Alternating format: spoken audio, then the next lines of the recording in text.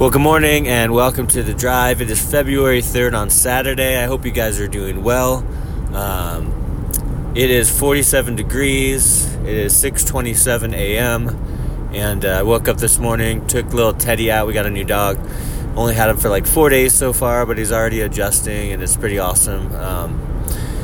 Took him out to do his business. Brought him back in, put him in the bed with my wife, with his mama, and read the word, rode a little bit, prayed, and now I'm on the road. So that's why I called it The Drive, because I record these while I'm driving. Absolutely nothing fancy. I watch the road, I have my phone, hold it up to my face, and just talk about the word. And we've been talking about prayer, and I love this portion of Scripture.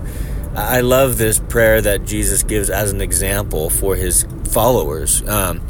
When I was in New Mexico, I went to New Mexico a couple years in a row, Las Cruces, to this place where these young adults go for about 8 or 9 months, and they get intensively discipled by pastors and teachers and theologians. So I went there a couple years in a row for about a week each time.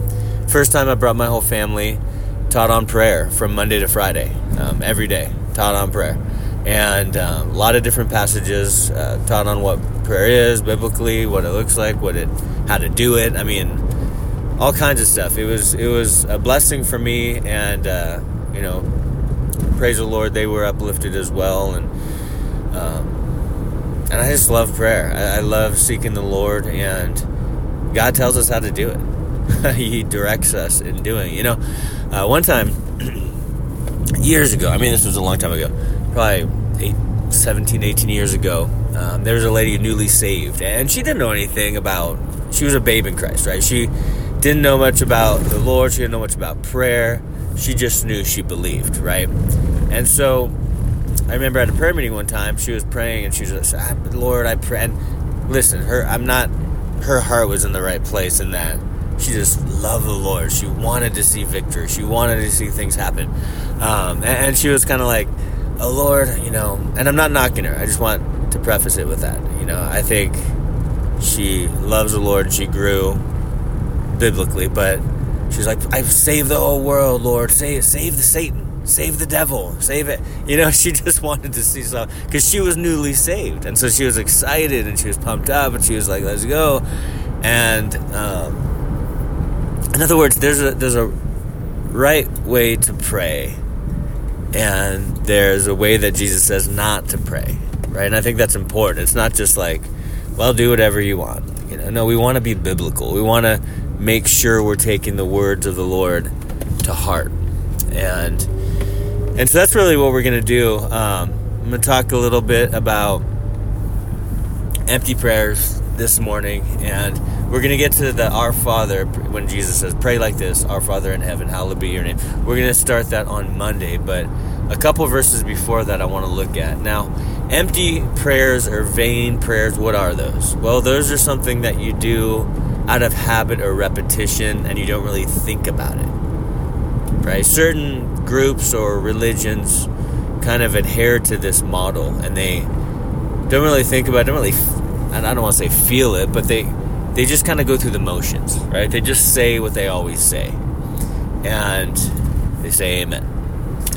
But I'm saying even Christians sometimes, and I'm guilty of it myself, you guys are just being transparent, because, at nighttime, for instance, I'm always the one to put, when I'm home, I'm always the one to put my girls to bed, to pray for them, to get their room ready and all that. That's something I do. And I love praying for them. But sometimes I catch myself going, Lord, be with the girls, protect their dreams, help them to sleep good, keep them healthy. Thank you, Lord, for your life. I kind of go through this script I have in my heart and mind. I'm not saying that's bad, but sometimes I just do it because I've, in a sense, memorized it. You know what I'm saying? It's just in my mind. And later I realized I didn't really I don't even know if I was intentional when I was praying that prayer. Did I really mean it? Or was I just going through the motions? I was just reciting what I know.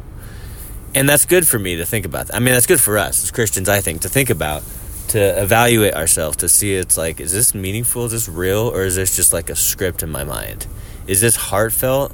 Or is this just going through the motions? And it's good to think about that, because I don't want to just go through the motions. Now, I'll have to admit, another time where I struggle and have to be intentional when it comes to prayer and just really seek the Lord and realize, okay, I'm literally talking to God right now, the God of the universe. I am seeking him and he's listening to me, right? It's that serious. It's that amazing. But another time I kind of fail, I guess this is a confession time for me. I don't know. But another time I fail is before meals, especially when I'm hungry. Lord, thank you for this food. Bless my body. In Jesus' name, amen. It's almost like I just want to get it over with, and that is the wrong heart to have. And I'm not saying pray 10 minutes before your meal, because, your meal's going to be cold. But I'm just saying I want to make sure I'm being genuine and sincere, and that I'm truly praying a heartfelt prayer from the core of who I am to God. And so Jesus is telling his guys here, like, hey, don't pray with empty prayers. Don't pray in vain repetition.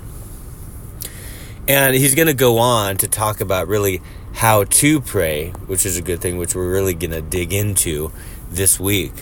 But I love the fact that, again, he talks about how not to pray, what not to say, what heart not to have, right? Because really it's about the heart. As a Christian, our heart is the core of who we are, right? It's the center of who we are.